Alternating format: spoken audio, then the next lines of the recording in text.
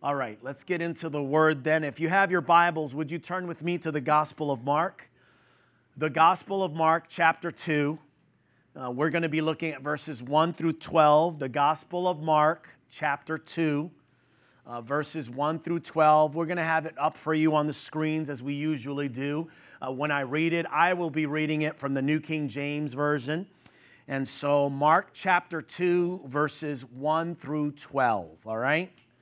And so last week we started a series called Exploring Faith, and we said that faith is a subject that we hear a lot about, but that it's an important subject in the life of a follower of Christ, and it never grows old, amen? The subject of faith never grows old because we said that faith is the currency of heaven, and God responds to faith every single time, amen? Like if you want to see God move, have faith. And if you need God to intervene in a certain situation, ask God to help first and then exercise your faith.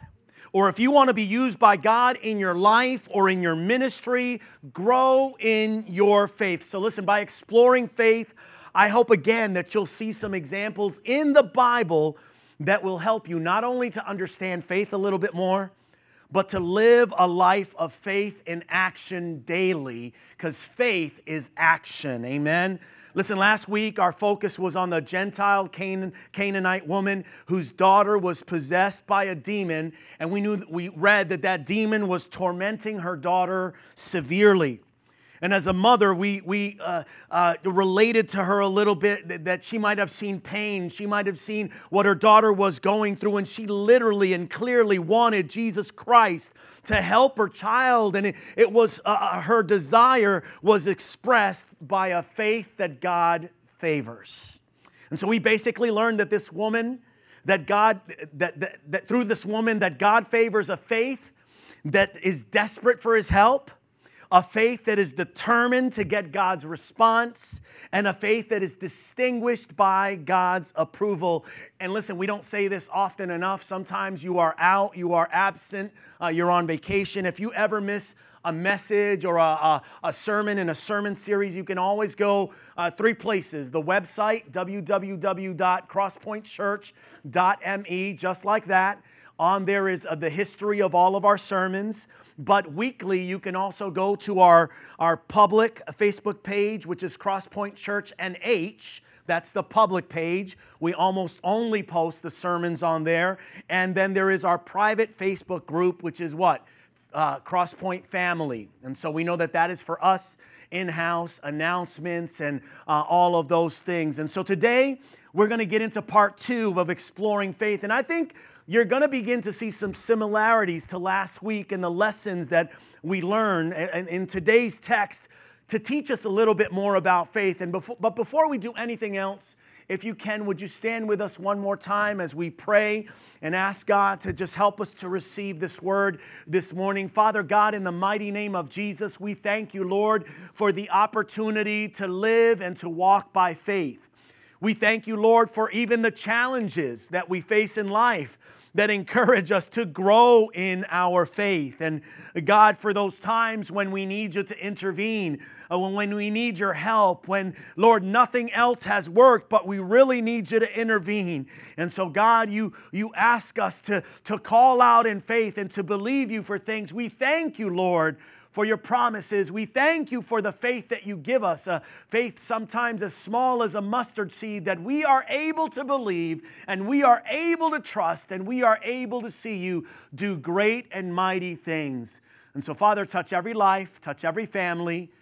Give us your word today. In Jesus' name, God's people said, amen. You may be seated. So there's an old story about a tightrope walker who did incredible stunts all over Paris, France. In fact, he was known to do tightrope acts at tremendously scary high heights. First, we know that he would walk across the tightrope and then he would do it again blindfolded while pushing a wheelbarrow. Maybe you've seen or heard about that kind of crazy person before. Well, as the story goes, there was an American promoter who read about this tightrope walker in the newspapers, and he ended up writing a letter to the tightrope walker saying, "Tightroper, I don't believe that you can actually do this dangerous act, but I'm willing to lay it all on the line. I will make you a generous offer.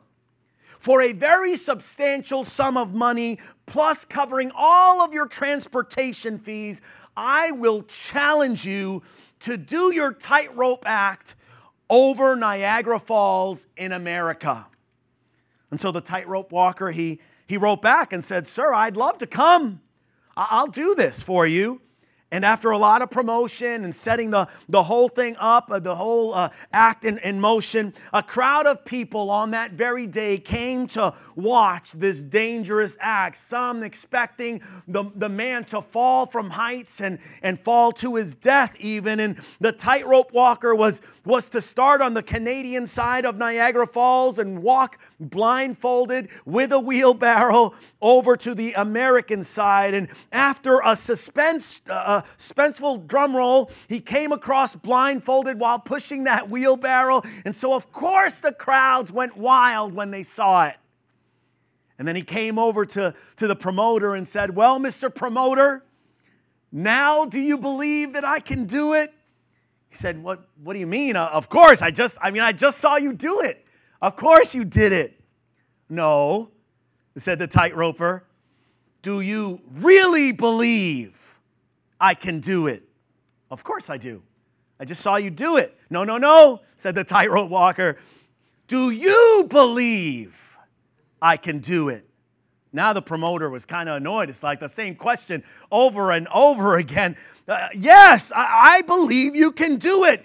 "Good," said the tightrope walker. "Then come on in, jump in the wheelbarrow, and let's do it all over again." See, faith is something never to just be talked about casually. It's something that must be demonstrated by the way that we live, which is why we say faith is really an action. Paul Harvey, the famous Paul Harvey, once said, "If you don't live it, you don't really believe it." I want you to think about that. If you don't live it, you don't really believe it. And listen, that's so true, because we know that in the book of Acts it says, "Show me your faith without works, and I'll show you my faith by my works." It also says that faith without works is what? Dead. It's dead. Our text in Mark chapter 2, it illustrates faith in action for us today. I want us to read and study the whole story there, all 12 verses. But for now, I want to draw your attention to 4 short words in verse 5. So go to verse 5. 4 short words. The Bible says that, again, that Jesus saw their faith. Jesus saw their faith. Say that with me this morning. One time. One more time, nice and loud. See, most people would say you can't really see faith, or faith doesn't exist in this physical or visible realm. And the book of Hebrews even says that faith is the substance of things hoped for. I mean, you really can't see faith, hope, can you? Or can you? I want you to note that Jesus said that he saw the faith of the 4 men in our story, in our text, because faith is more than just a belief. In fact, faith is an action, and Jesus saw their faith. Let's start out verses 1 and 2, Mark chapter 2. See what it says there. The Bible says again, he, speaking of Jesus, entered Capernaum after some days, and it was heard that he was in the house. Verse 2. Immediately, many gathered together so that there was no longer room to receive them, not even near the door. What does that mean? There was a crowd. There was too many people. They couldn't get through. And it says that he, Jesus, preached the word to them. Let's look at verse 1. In verse 1, we're told that Jesus was in the house. At least that's what the New King James Version says. And listen, I love that phrase, because things happen when Jesus is in the house. Amen? In fact, as a church, I want Jesus to be in this house. And I want Jesus Christ to be in my house, to work and to speak and to move freely and to touch my life and to touch your life. Again, because great things happen when Jesus is in the house. Most people would say that it was just a figure of speech in verse 1, meaning that Jesus was maybe like at a home or at home. In fact, that's the way the NIV, if you've got the NIV translation this morning, it translates that phrase that the people heard that he, speaking of Jesus, had come home. Yet we should know, of course, that Jesus was born in Bethlehem, but he grew up in Nazareth, and we know that Capernaum and Nazareth are not far from each other. In fact, it's kind of like Dover and Rochester, and so Capernaum and Nazareth were like neighboring towns. We go to Luke's gospel. In Luke chapter 4, it tells us that when Jesus actually went back to Nazareth, where he grew up, after his baptism and temptation in the wilderness, he went back home. He was so thoroughly rejected by the people with whom he grew up with that he could not perform many miracles.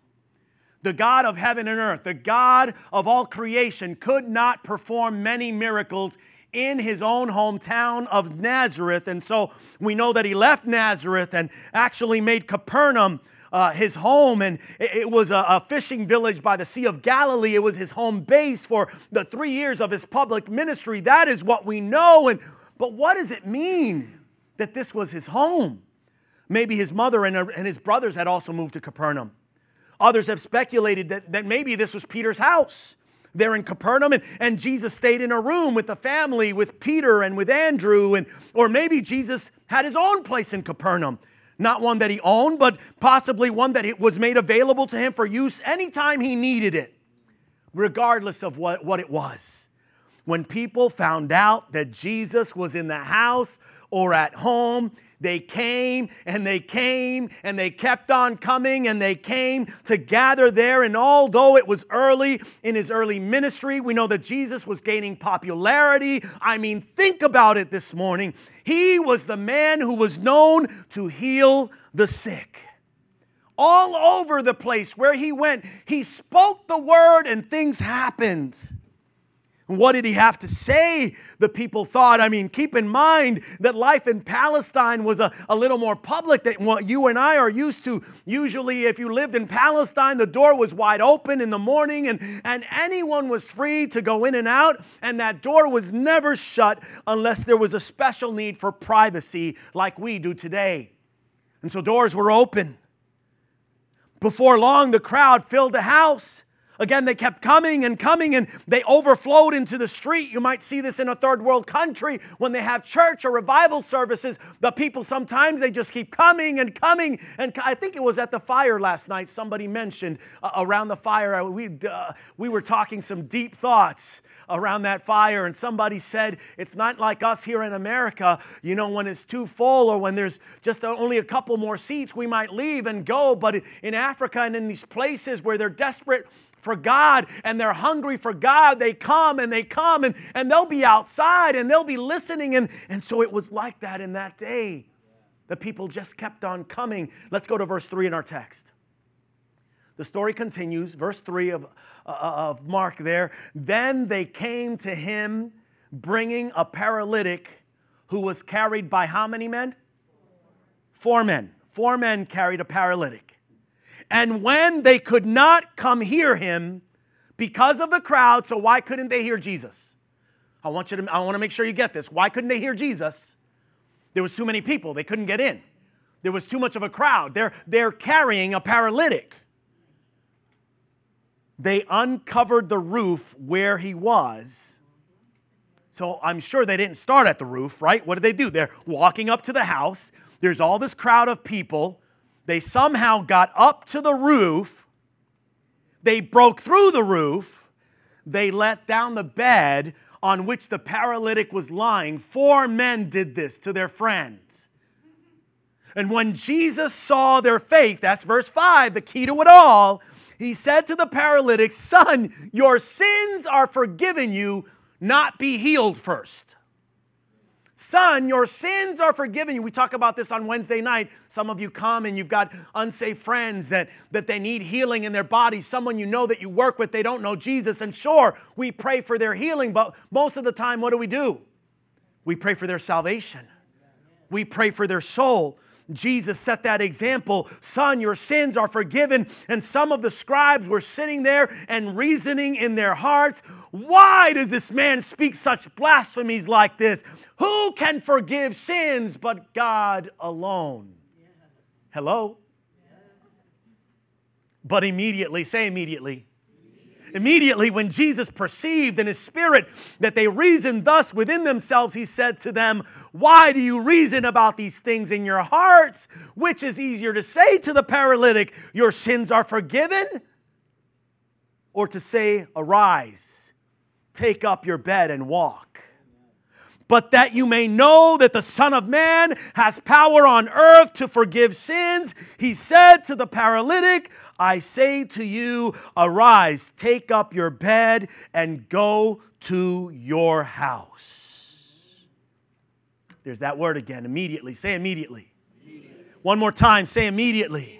Immediately he arose, he took up the bed, and he went out in the presence of them all, and so that all were amazed and glorified God, saying, we never saw anything like this. Listen, there's a lot of lessons that we can learn from that. Going back, I love picking apart Scripture, doing word studies, checking out the phrases, looking to see what it meant in its context, to see what the culture had to offer. We could learn about we could just focus in on the power of Jesus to forgive sins, and that's enough. That's powerful. But again, I want to draw your attention again to that phrase. Jesus saw their faith.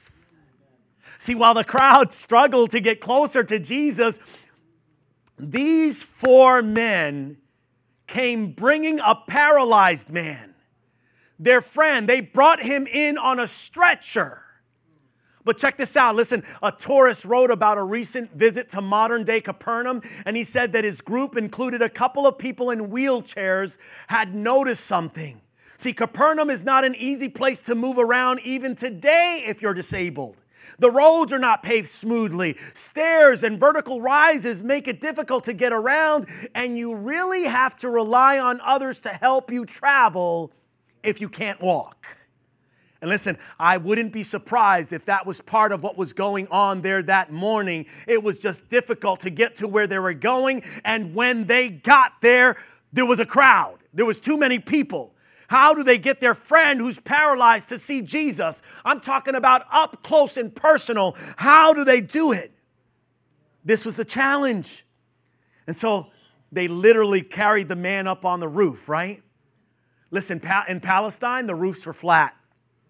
The roofs were used for rest. They were used for quiet. They were used for drying clothes and for storing things. In 1 Kings, we read about Elijah living up on a roof. In Acts chapter 10, Peter is up on the roof praying. And so generally, there were stairs going up alongside the outside wall of the building leading up to the roof. According to some scholars, the roof was usually made with beams about 3 feet apart. These beams were filled in between with twigs, and they were packed with clay, and they were covered with dirt. And if that was the case, it wouldn't be too hard for these 4 men to begin digging between the beams and without doing major structural damage except to the roof. And then the paralyzed man, he was lowered safely, not dropped. He was lowered safely down to Jesus, and Jesus did what? He saw their faith. He saw Their faith. And so he both healed and he forgave the paralytic. I want you to think about this for a moment. If you're going to visit a famous rabbi who had a very large following and some degree of prominence, and if you wanted to treat the rabbi respectfully, as Jews are often taught to do, and you wanted him to heal your friend, wouldn't you try to make a good impression by treating him well? The last thing you want to do is tear up his house. It just doesn't make sense that you would destroy this rabbi's house and then ask him for a favor. Or you'd expect him to treat you, would you expect him to treat you well after you did that? And maybe that's it. Maybe because it doesn't make sense that Jesus was really able to see their faith. See, let me explain. These men, they must have heard Jesus talk about himself. How he said that the Son of Man had come to seek and to save that which was lost. How he said that the shepherd would leave the 99 to go find the one that was lost. How he said that he was the physician who had come to heal the sick rather than the well. I'm sure that throughout his teaching in those early days, Jesus repeatedly made the point that it was the needy, it was the broken, it was the hurting, it was desperate people that were the very ones he came to earth. Those were the ones he focused his ministry on them. These men were crazy. They were crazy enough to believe him at his word. And Jesus saw their faith. They were boldly saying, we're going to trust you. And we came here. It doesn't matter about people. It doesn't matter about buildings. We're going to tear a hole in your roof and put before you one of the people that you said you came for. They actually believed the things that Jesus had said about himself. And then they acted on those words.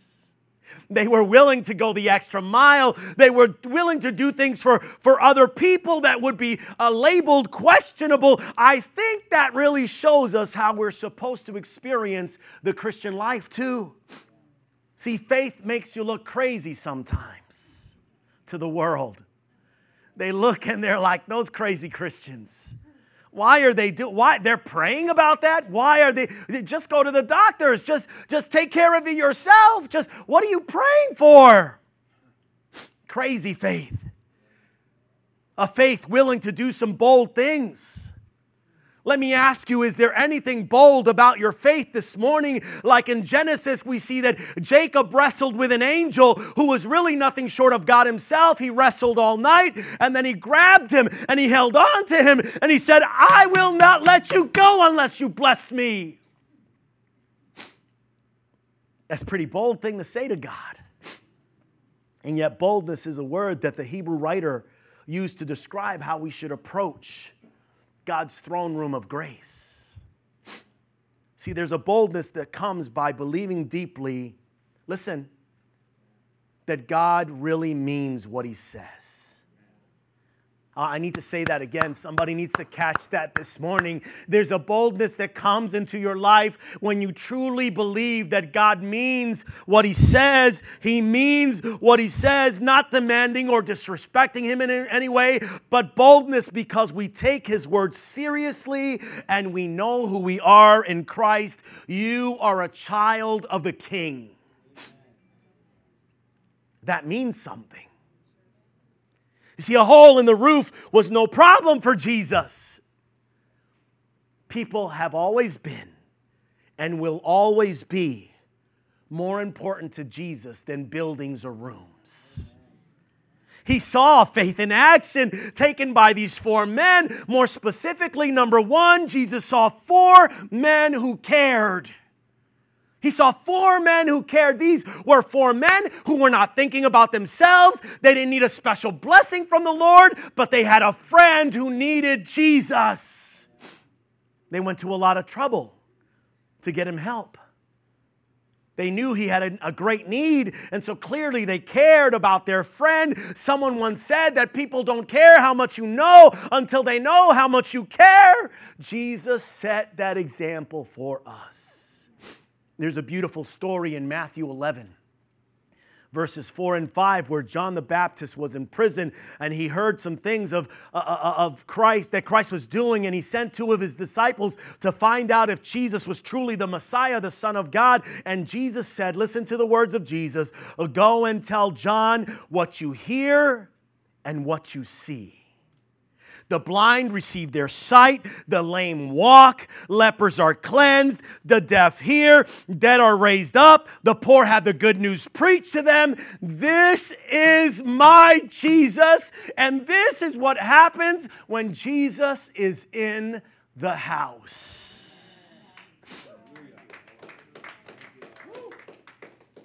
Go tell John about a man who truly cares about people, who hurts when they hurt, who's concerned about their needs. Listen, if you're here this morning and you have a hurt or a brokenness in your life and you are feeling like no one cares because maybe you haven't told anybody, because maybe this morning all you have on your face is a smile, all you have before you is what people see, I want you to know, I've said it already several times, God sees you and He cares.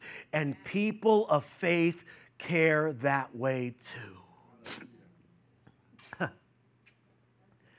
I don't know about you, but I'm thankful that Jesus didn't just come to earth to preach a couple of sermons a week about how sinful people were and then to ascend back to heaven.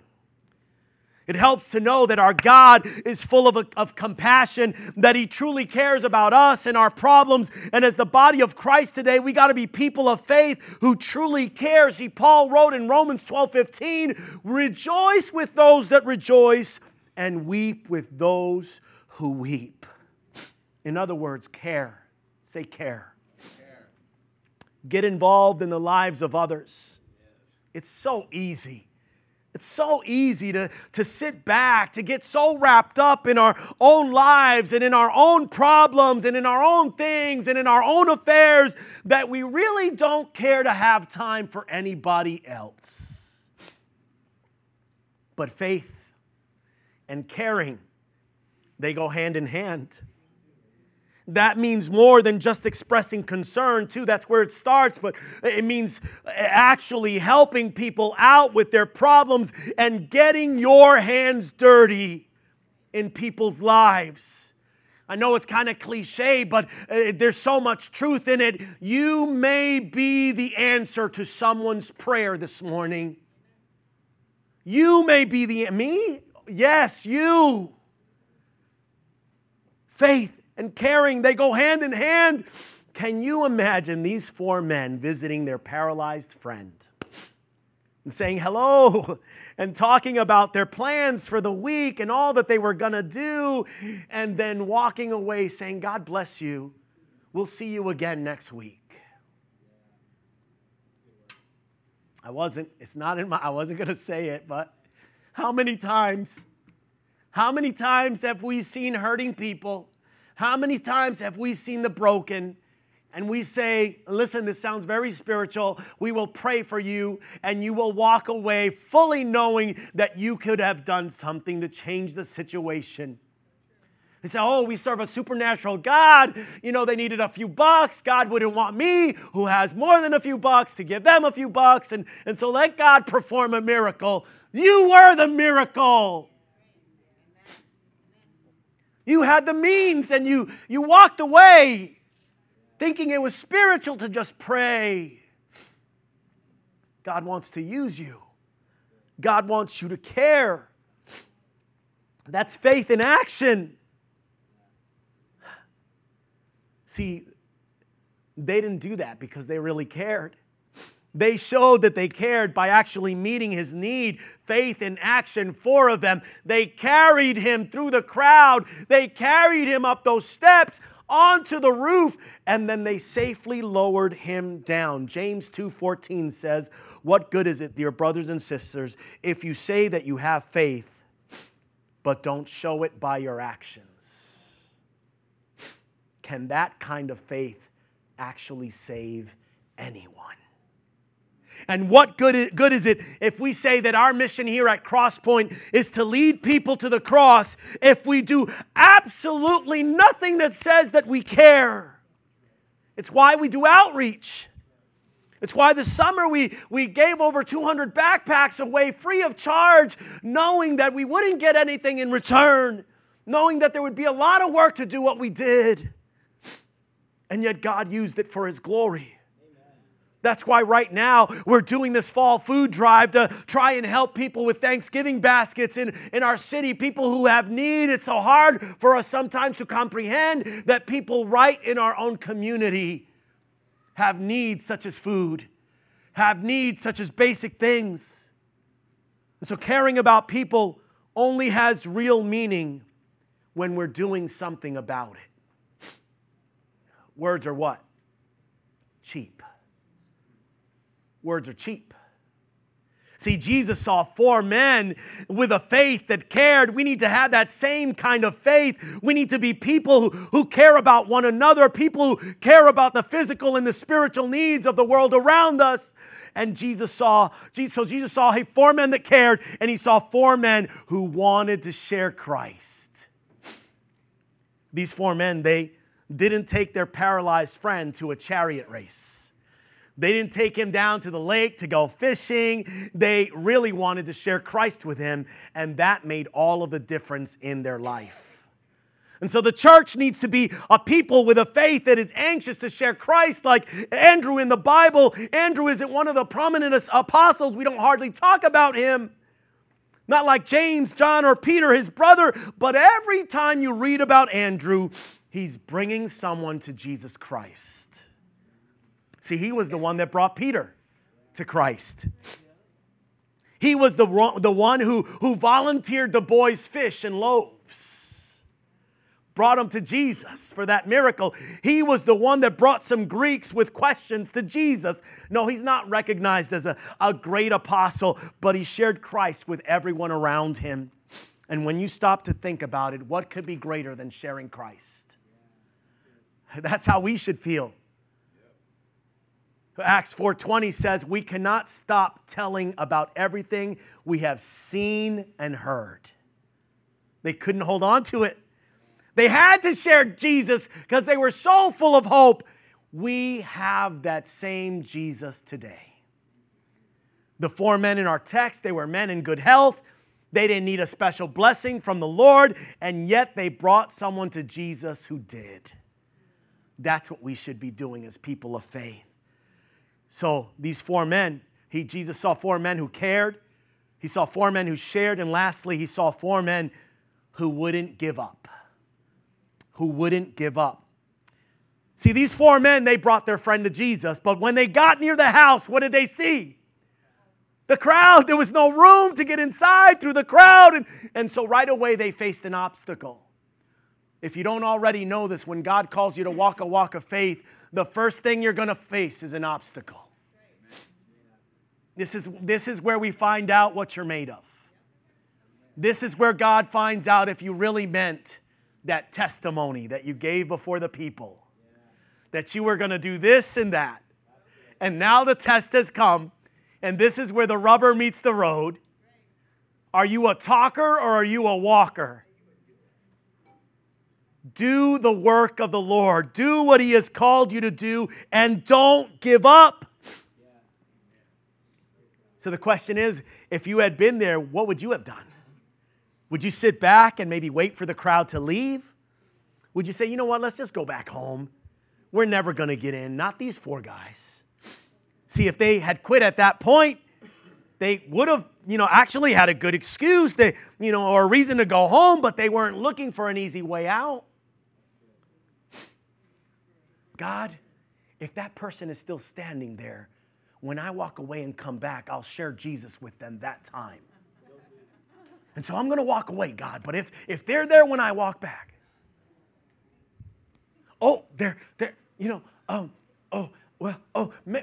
maybe if they're wearing a hat when I come back, I'll share Jesus. And so you walk away and, oh man, they're wearing a Tennessee hat.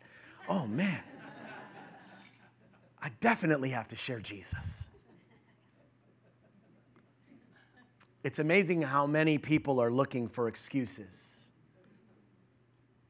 A way to get out of doing something. A reason to be unfaithful to their Lord. These 4 men had a faith so great that it refused to die in the face of obstacles. They didn't want to quit. They couldn't bring themselves to say, we just can't do it. See, they were determined that nothing was going to stop them from seeing Jesus. Their friend was sick. Jesus had the power to heal, and they were able to do something about it. They were determined to bring their friend together to him at any cost to themselves. That's exactly what it takes sometimes, too, a cost. It cost them time to carry him to the house. It cost them effort to carry him up to the roof, up the stairs. It cost them trouble and possible punishment to tear up the roof and let their friend down. It caused them favor with the people on whose head the rubble and the mess from the roof fell on their heads, and they were like, what is happening? Who are those crazy people out there? What are they doing tearing through the roof? It cost them the money to pay to fix the roof later. They were willing to do whatever it took. It probably increased their faith because difficulties test us. Challenges and difficulties, they will cause your faith to grow. Some of you this morning, why? Why, God? Why again? Why is this coming again? There's always a reason. Nothing is wasted with God. Are you growing? Are you stretching? God is moving. They were willing to do whatever it took. Are you willing to do whatever it takes so that Jesus can see your faith? See, our failures as churches and as individuals generally lie not so much in our obstacles and the problems as they do in our lack of faith to persevere when things get hard. Like we've already decided what's not going to work and who's not going to respond and what can't be done, and so we want to walk away. We'll say it won't do any good anyways. But until we put forth the effort, it won't be done. Faith is action. Action that we can't give up on so easily. Remember, we can do all things through Christ, who gives us what? Worship team, would you come? He'll give you strength. He'll give you what? He'll give you strength. He'll give you ability. He'll give you boldness. So don't quit. Don't give up so easily. The obstacles will certainly come. Expect it. But faith is action. What more does God want you to do to trust Him and watch Him perform the miracle in your situation? Step out in faith. See, the Lord's work hasn't always been accomplished by talented people or intelligent people or strong people, but it has always been done by people who believe in the power of God and who have done what they could while relying on God to supply the rest. There were 4 men who refused to quit. Sure, there were some obstacles in the way. And there were probably some people who said it couldn't be done. But they wouldn't quit. And the Lord rewarded them. Jesus saw their faith. Let Him see yours today. Stand to your feet. Hallelujah. Hallelujah. Father, in the name of Jesus, we thank you, Lord, for what you are doing in our lives. We thank you, God, for the opportunities that you give us to prove our faith, to walk this life out in faith. And so, Lord God, forgive us for when we complain, for the very thing that you have sent, for the very thing that you have allowed to come our way to test us, to grow us, to mature us. Help us not to quit. Help us not to walk away. Help us not to give in so easily. Jesus, You see our faith. Faith is a mustard seed.